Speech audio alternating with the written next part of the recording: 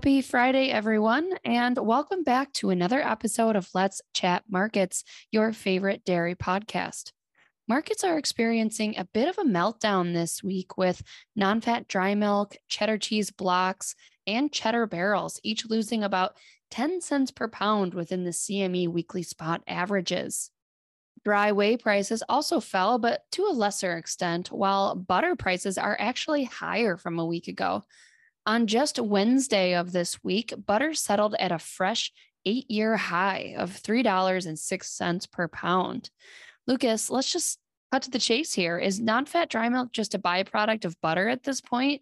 Why the disparity in price of all these products? It was another wild week to watch some of these markets. I'm not sure I'll answer your question directly, Alyssa, but that disparity is quite striking. I think basically some various supply and demand factors are kind of fueling all these markets. Butter, the industry is looking closely at stocks and eagerly anticipating the peak demand season, hoping that supply is ample enough to supply the anticipated need. That will keep prices firmly supported here in the coming weeks. Yeah, you're right. At $3.06 per pound, we tied the third highest CME spot price on record, going all the way back to the highs of 2014 and 2015 to find anything comparable to this current market. Non-fat weakening today, Friday, as we record this, we saw another sell-off with quite a bit of volume exchanged at the CME spot market. And yeah, on the cheese side of things, further weakness, another week of declines here as supply is ample and demand concerns are abundant. Consumers facing inflation and impending recession and a variety of other factors that are looking not so good for cheese demand here into the coming months. We got quite a bit of data this week that we can dig into, both on the foreign and domestic side of things. We saw a GDT auction, we had US dairy exports, and also yesterday, dairy products and dry stocks data. Where should we start, Alyssa? I'd love to know what some of the key takeaways were on that dairy products report. Yeah, Thursday afternoon, we did get that report. There were some interesting takeaways, nothing too jarring, though, in some of these numbers. On the cheese side of things, another month of growth as expected, and cheddar output returning to growth versus prior year as well. Butter higher versus prior year, maybe a little bit surprising, but as I mentioned, not necessarily impactful to the market as the industry looks closely at stocks this time of year. On the non-fat dry milk side of things, it was yet again another month of weaker output with stocks still below prior year levels, but against a pretty strong prior year. Stocks are up nearly 100 million pounds from the recent low set last October. I think the bearish parts of the data that we did get from this report are on the WPC and lactose side of things. WPC stocks very strong at multi-year highs, and we saw yet another monthly build. Lactose as well, production is strong and stocks are very burdensome. Lactose prices have been fairly unchanged in recent months, though, so I don't know if we have a lot of variability in price to come, but certainly no increases expected here after this data. Thank you for that lovely recap on that fresh report, Lucas. Let's head back to the beginning of the week, shall we? Tuesday was the anticipated global dairy trade event, and it was certainly just as bearish as the market was anticipating. Following a 5-year low in July purchasing volumes from the region, North Asia, typically represented mostly by China, kicked off August with the lightest purchasing volume on record for the beginning of this month, which is typically when China's purchases pick up on a seasonal basis. Pre-pandemic, basically taking the average between 2015 to 2019, North Asia's purchasing typically increased 61% from the last July auction to the first August event. But into this year, the increase was just 9%. All winning prices came in negative as buyers remain very nervous to build inventory during a time of uncertain consumer demand.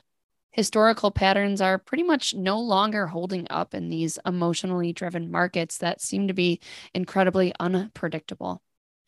Yeah, it was interesting to see China not show up here as we would expect on that seasonal basis, as you, of course, mentioned. All eyes continue to look at New Zealand as well as we start to ramp up production down there. From the US, we also got export volumes and import volumes in June. Dairy exports continue to be quite impressive from the US. It was an all-time high for the month of June, aligned with the recent trend that has been ongoing for 5 consecutive months now. It was an all-time high month for cheese exports, cheddar shipments specifically, the third highest of any month in history. Cheese exports up 31% versus prior year. A lot of that, of course, I think booked over the past several months when US cheese prices were very competitive versus the rest of the world. Fat shipments higher as well. And also aligned with trend, non-fat dry milk still weaker versus the very strong 2021 volumes that we saw. We don't really expect that to change in the coming months as well. Probably a bit more red to come on future non-fat dry milk shipments. Notably, dry whey back to the green. We're kind of reaching easier prior year comparable numbers once China stopped buying into the latter months of 2021. Makes it much easier to achieve those prior year volumes. Yeah, and European indices sold off as well as a result of this global price deterioration. This is particularly concerning for European skim milk powder manufacturers as costs have increased significantly and milk availability remains low. Sources close to high ground have stated that drying costs have more than doubled from prior year, meaning that further deterioration in price would really hurt margins and likely lead to less production in an already tight atmosphere. Thanks for that, Alyssa. I think that does it for us this week. Looking forward to next week. Not as much on the report or data side of things, but still a few things to look forward to. GDT is having their first off-week pulse auction with a little bit of whole milk powder offered for sale, and we will be watching closely to see how that plays out on Tuesday the 9th. We get a WASDE report next week, which should show us USDA's updated expectations for prices and milk production, both in 2022 and into 2023. I will be traveling to Idaho to attend the IMPA annual meeting in Sun Valley on Wednesday, Thursday, and Friday. So if any of our listeners are there, I look forward to seeing you there.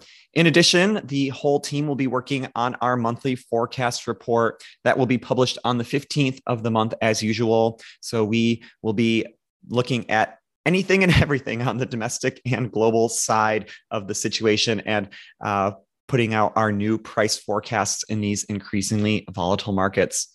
That does it from us this week. Thanks for listening. As always, cheers. Be sure to subscribe so that you never miss an episode. And if you're interested in receiving more information as well as our analysis, please visit highgrounddairy.com to request a free 30-day trial today. Futures and options trading involves substantial risk and is not suitable for all investors.